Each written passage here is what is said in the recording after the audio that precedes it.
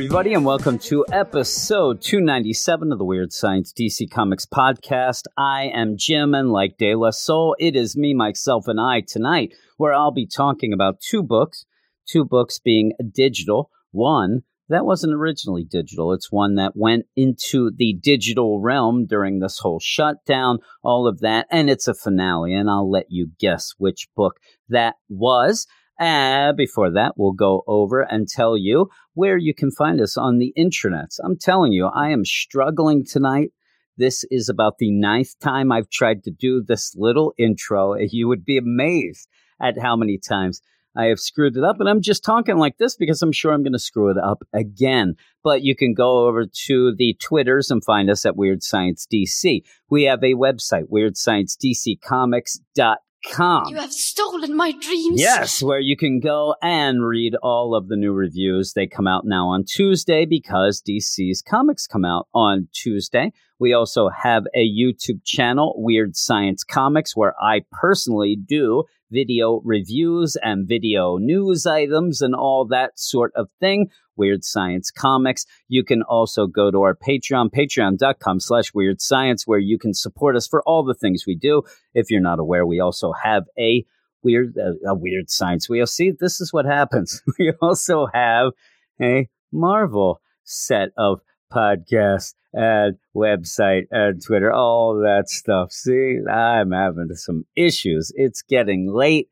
I think I have issues and tissues here. We'll see how this goes. I'm actually going old school, and I'm drinking a Gridlock, but it's the Gridlock Extreme Red, and it tastes like Sweet Tarts, which a lot of energy drinks do, but it's not getting me any bit awake. I think I should go probably, cook up a brew of Java. This is what I'm talking about. We will never forgive you. I am having some problems here, but I am going to go off now to our grand old deal where we're going to start with the digital book that is a digital first. It was always digital. It just started coming out, and that is Harley Quinn, Black, White, and Red. Number 2. All right, and Harley Quinn, Black, White, and Red number 2 is with script and art by Mirko Andolfo, letters by John J. Hill, and it's an issue that's called Fashion Victim.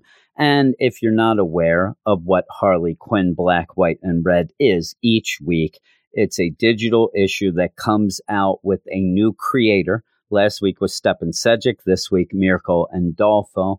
They end up doing the art in just a black, white, and red. That's hence the title.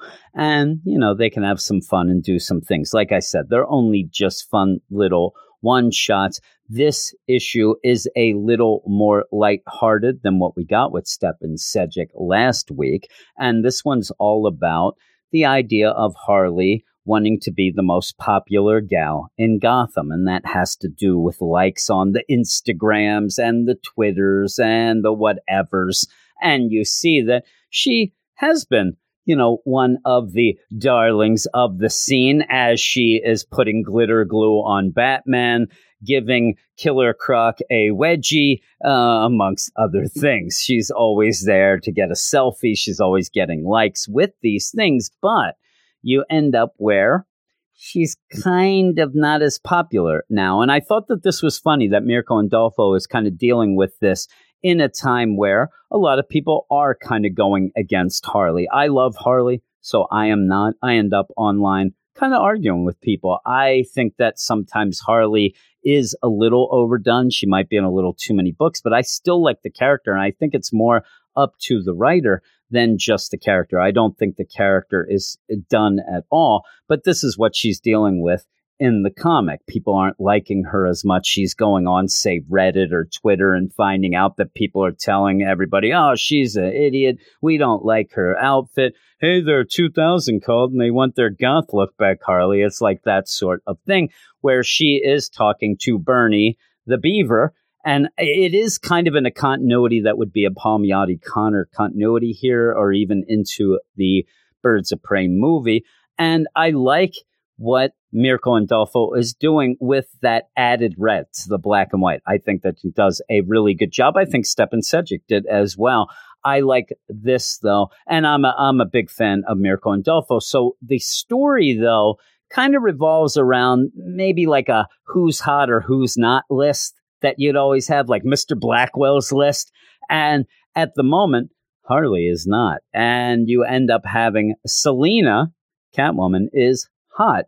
And you see that she goes and does her capers. She's doing her cat burglary, and everybody's smitten with her. Everybody's lined up to take her picture, even when she's stealing paintings from a museum. You end up having the police. They're all in love with her.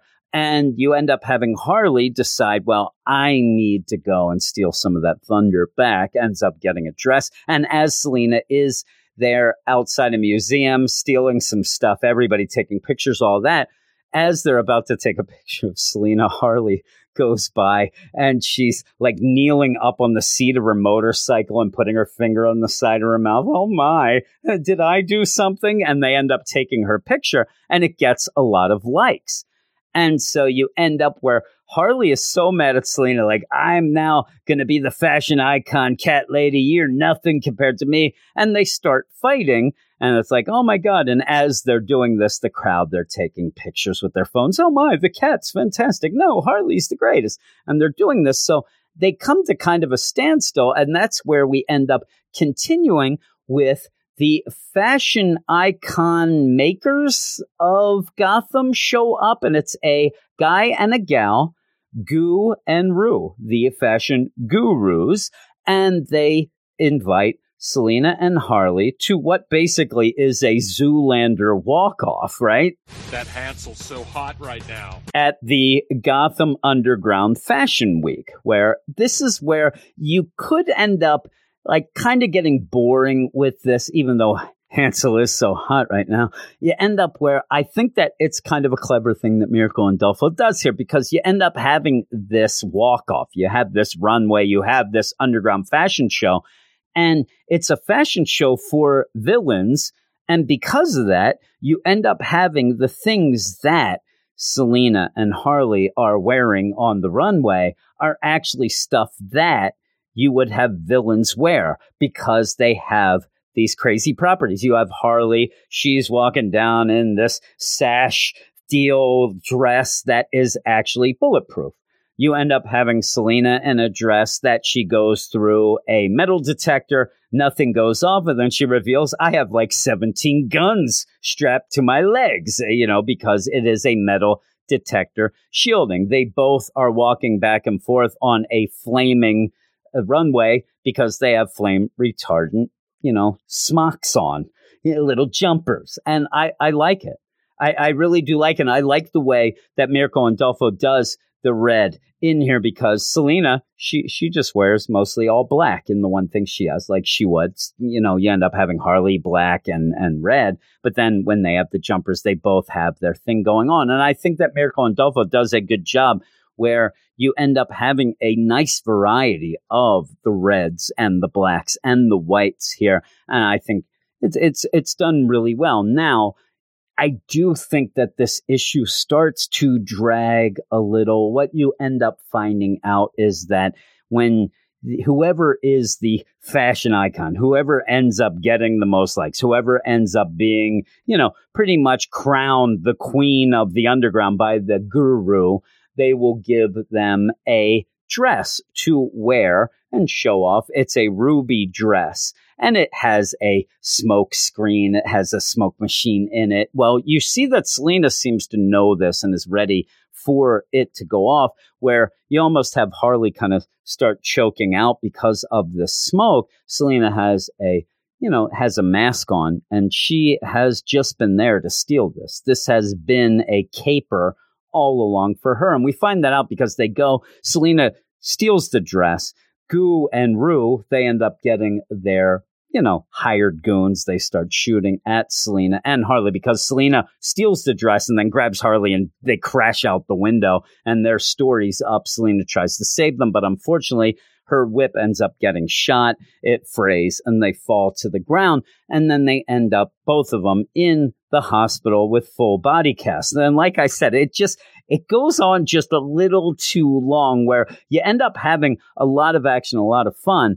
But then you have a couple pages at the end to kind of tie things up, and it does end up kind of making the pacing off a little, but it was just a ruse. All of this was just Selena trying to get to that underground fashion deal so she could steal this ruby dress. And so Harley's like, but you were trying to be better than me, and you were going to be the Gotham icon. She really wasn't. She was just trying to get Harley. She needed Harley. She knew Harley would be pissed. So once she did that, Harley would come. Then they'd be invited to this underground fashion show. Then they'd have the walk-off, the walk-off because... It's that damn Hansel. He's so hot right now. He is hot right now. And this would allow Selena to steal the dress. But now they don't have it. They are in full body cast. When Harley realizes that Selena all along was still her friend, they end up high-fiving in full body cast. And then they find out in the wah-wah-wah moment at the end that Killer Frost had stolen the actual ruby dress. So Killer Frost ends up being the fashion icon of the Gotham underworld there. And then you get one of my favorites to end, Finn, because it's fancy. But yeah, overall, this was a nice little deal. And I think that this book, if you're a Harley fan, I think that you'll enjoy this. I don't know, though, that this is something that I could ever say everybody's gotta grab. I think that it's going to be one of those, if you're a Harley fan, grab it. I am, so I'm reading it.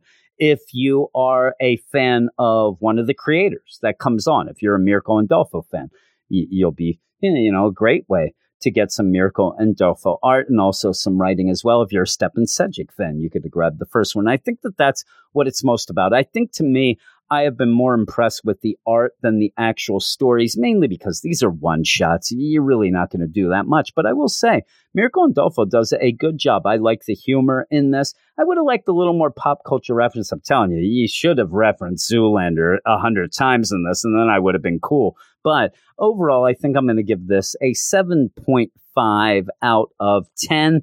Well worth the price of admission, which is 99 cents, though. So with that, I am going to go off to that book we were talking about that was originally a print book, but is now a digital. And this book is Supergirl number 42, written by Jody Houser, art by Rachel Stott, colors by Chris Peter, and letters by Tom Napolitano. This is the finale of the Supergirl book, and this run, especially since it came back after Brian Michael Bendis took both Action Comics and Superman. Supergirl was canceled, then brought back, and then since then it's been garbage. It has been a book that has been commandeered by Brian Michael Bendis in editorial. I've been told by a bunch of people behind the scenes that this book is one of those, amongst a bunch of others, that is more being written by editorial. They're telling the writer exactly what they must do,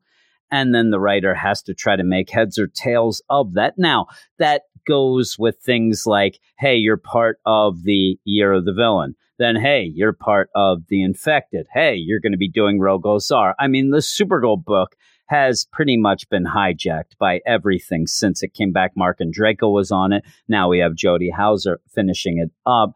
And from what I've been told, they've been kind of running around trying to make things work when they're told crazy stuff that shouldn't work.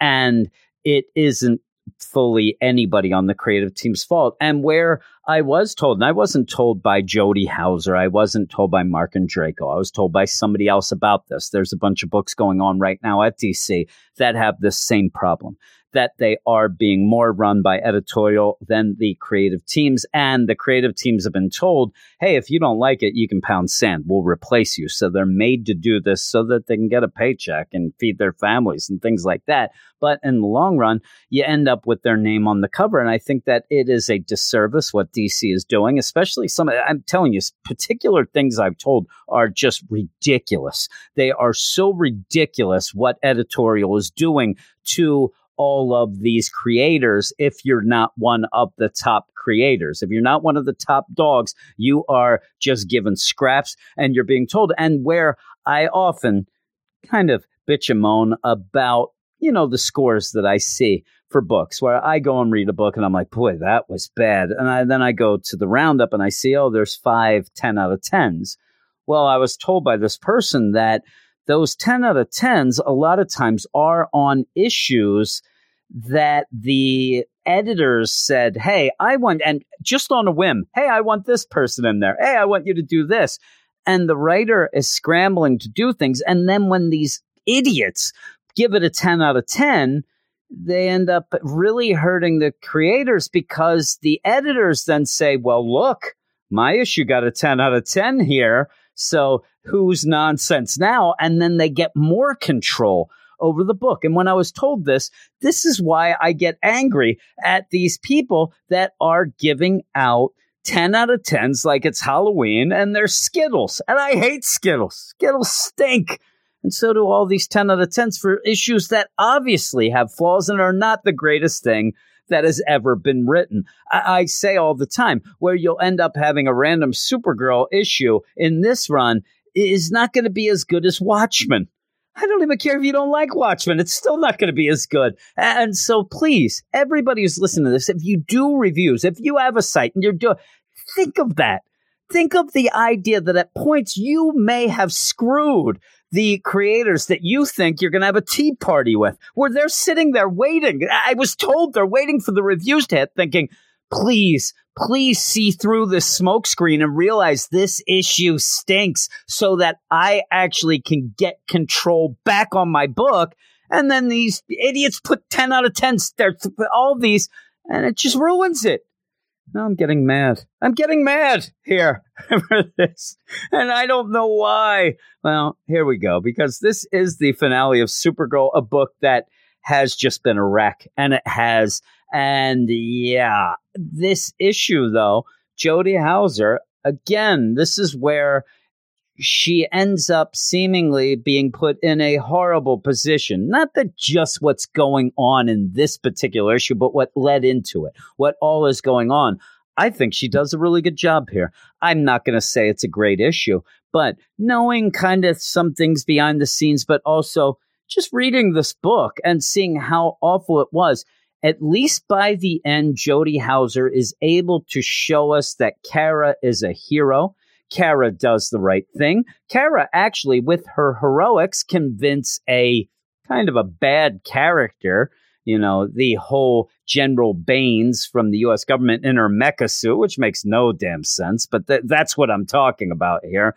But with that also kind of gives some shout outs back to the Steve Orlando run of the book at the beginning during Rebirth, things like that. And I do think that in a bad situation, Jody Houser steps up and actually makes a really good issue for what she's given. You end up with this continuing hurricane deal going on in Florida.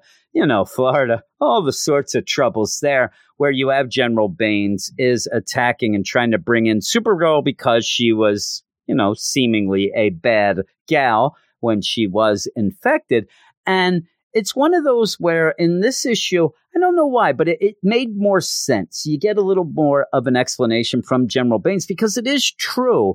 Supergirl had something go wrong. You end up having her being an alien. I wish that you would have tied a little more into this with the Superman reveal and all that. Maybe that would be another bit we got to bring you in to kind of figure out, you know, sort things out. But I do think that with everything going on, even though I love Supergirl, think she's a great hero, I do think that the government would be interested in maybe talking to her a little. There's an alien who seemingly went a little wacko. Let's see what happened. Let's find out what it's all about. Let's see that sort of thing. Well, while you're going through all of that, Kara is having some hallucinations. And this is where you're going to get some of the shout outs to even some of this run as well, where she starts seeing people. She ends up looking at General Baines, who's in this mecha suit. It very much resembles the Lex Luthor power armor. When she sees her, oh my God, she thinks back at her father, Cyborg, Superman, Zor-El. And it's funny, too, because that was a big thing in Steve Orlando's run. So that's a pretty cool shout out. It also was something that caused her issues when people found out that her father was Cyborg Superman. But during the whole Oz effect, the whole idea of Jor-El, things like that, you ended up having Cyborg Superman killed by Jor-El before even you had Bendis show up and things like that. But we haven't really dealt with that. We haven't really dealt with anybody finding it. So having a hallucination is fine anyway. She could still have that. It's nothing that's getting screwed up. But I just, it's something that Eric, it's been bothering him since. Every time, if I would say to him right now, hey, how about that Cyborg Superman? Why isn't anybody investigating why he was killed? All these things. But you end up having her see, and she's got to figure out, okay, what are these hallucinations? What's real? But then actually there's a little bit of an added thing to that with the idea of, okay, what also is completely a hallucination, or am I like seeing General Baines and thinking she's someone else? So there is actual times where she's hallucinating that they're ghosts kind of thing. And then there's times that she's kind of overlaying a hallucination over things that are actually happening. And you do even have General Baines, who's going after Krypto, trying to bring him in because he's an alien dog. We got to figure these things out. And again, if you had more of a setup and if you had more time before, the idea of the government trying to scramble to figure out what happened during this infection. Now, also throw Leviathan. And I'm telling you, Brian Michael Bendis screwed up so many things and just ends up kind of screwing things up and then moving on with his story. And he's allowed to do whatever the hell he wants. But yet, you know, somebody like a Jody Hauser is left picking up some of the pieces. I do what I want. But so Supergirl's trying to figure out what's real, what isn't. You end up seeing Rogol-Zaar. She's like, oh, Rogol-Zaar, destroyer of Krypton. I took care of him. He's in the Phantom Zone. I think that he is a hallucination. Ends up beating him up a little and end up, you know, as the physical, okay, kind of beating up at that point General Baines, who then blasts Kara. And General Baines ends up having a kryptonite-fueled suit that is affecting, but not much. It's just kind of mentioned. You don't really see that many effects of it. But then you end up seeing Starshame. You end up even having her see her infected self. Okay, it's okay. Like I said, it's not a bad way to end all this with Kara kind of doing a weird victory lap, almost like a non-victory lap of what happened, ends up being able to choke out the whole deal of her infected self, which does end up, again, being General Baines. She's just kind of seeing things with that. As you have General Baines almost take her out, Krypto comes and hits her, all these things. Well, what ends up happening, though, is where, and it's very much near the end, where Kara pleads to General Baines, listen, Baines, you know, it's not Harold Baines, which I wish it was, but it's General Baines. Hey, Baines, stop going after me. We're in the middle of a hurricane. I don't know if you realize this. It's raining, it's windy, hurricane, and there's people in trouble. And everybody didn't evacuate. That's why I'm here. I'm here to save people. So please, let's just calm down right now. Let's just kind of, you know, agree to disagree for the moment, but can we both work together to save these people? And, you know, General Baines is a government official who is there for Supergirl, but isn't there to, you know, let people die either. So, yeah, she lets pretty much Kara go off, but Baines is helping as well. And they end up saving these people as the government kind of rushes in to do things. And at the end, they end up getting most of the people into this gymnasium in the school. And then pretty much the military comes in, surrounds Kara. They're going to arrest her. And that's where the people in the crowd, the people that were saved, step up. Whoa, what are you doing with Supergirl? You know, it's almost like a Spartacus deal. I'm Supergirl. It doesn't go that far, but it could have. But yeah, you end up with the people stepping up to try to save Karen. Now, in the meantime, I would have liked the ending to be more of, I know this would be kind of cliche and hokey, but hey, everybody, you know, have General Baines step up and say, listen, I think we got to reevaluate this. Let's think this over. No, Kara kind of slips through the crowd and just skedaddles with Krypto and gets out. And then I don't know if I love the ending where you have Kara say, well, you know, I really miss Krypton and Krypton was the best. And I never really wanted to come to Earth, but I guess I'll try to live here. I'll try to kind of live like a human here.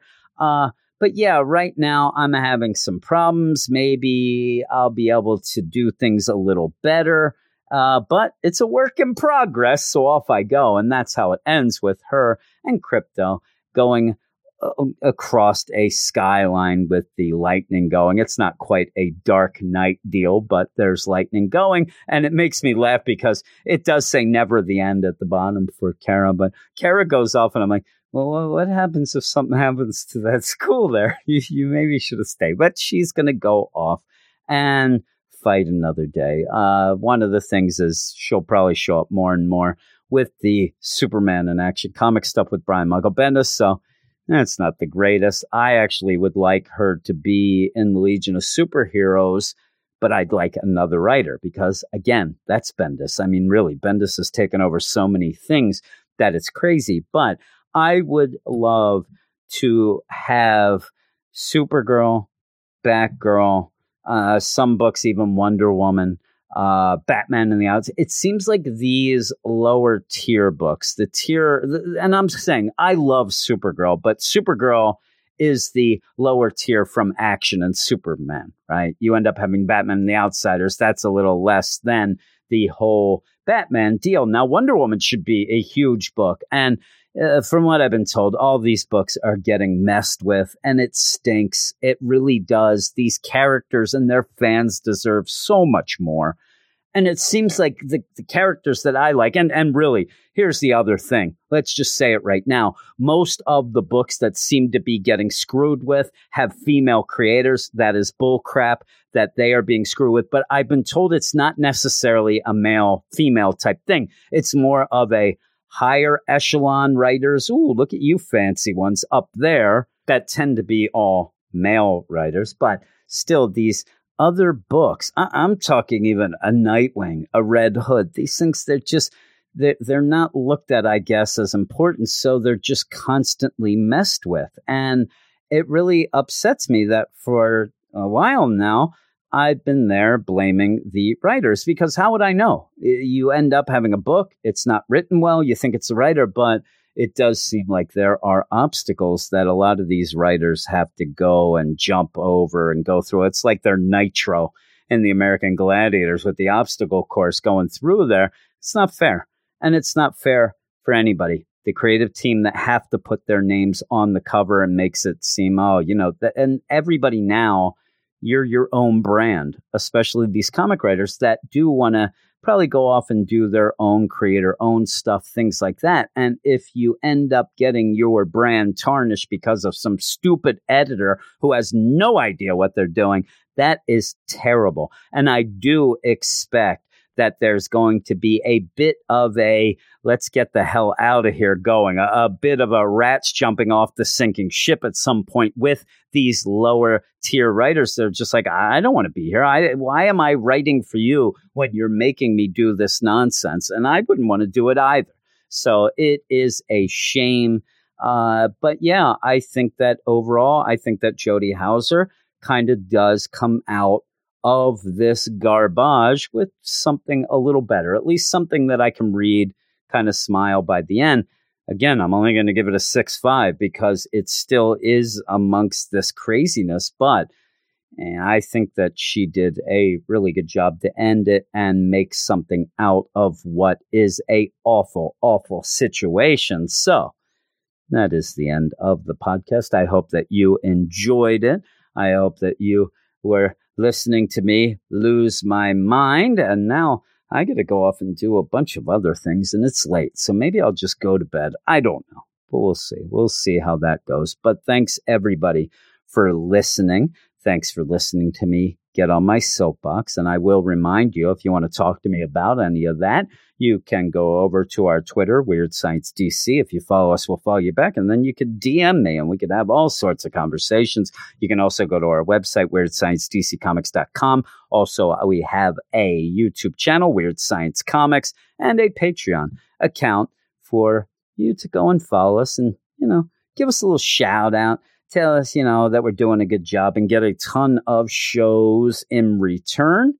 One of the shows that I started, I ended up reviewing Icon #1 from the Milestone deal, but the whole podcast is the Milestorm podcast because it's a combo of Milestone and Wildstorm books, because Eric Shea during episode 100 got drunk and combined those. So it took me a while, but I'm going to do that podcast each and every month. I really enjoyed doing Icon #1, a really, really good issue. And there's a lot of other shows as well, but it'd be great if you check that out. Thanks. And all of those links are in the show notes. So thanks a lot. And I will talk to you later.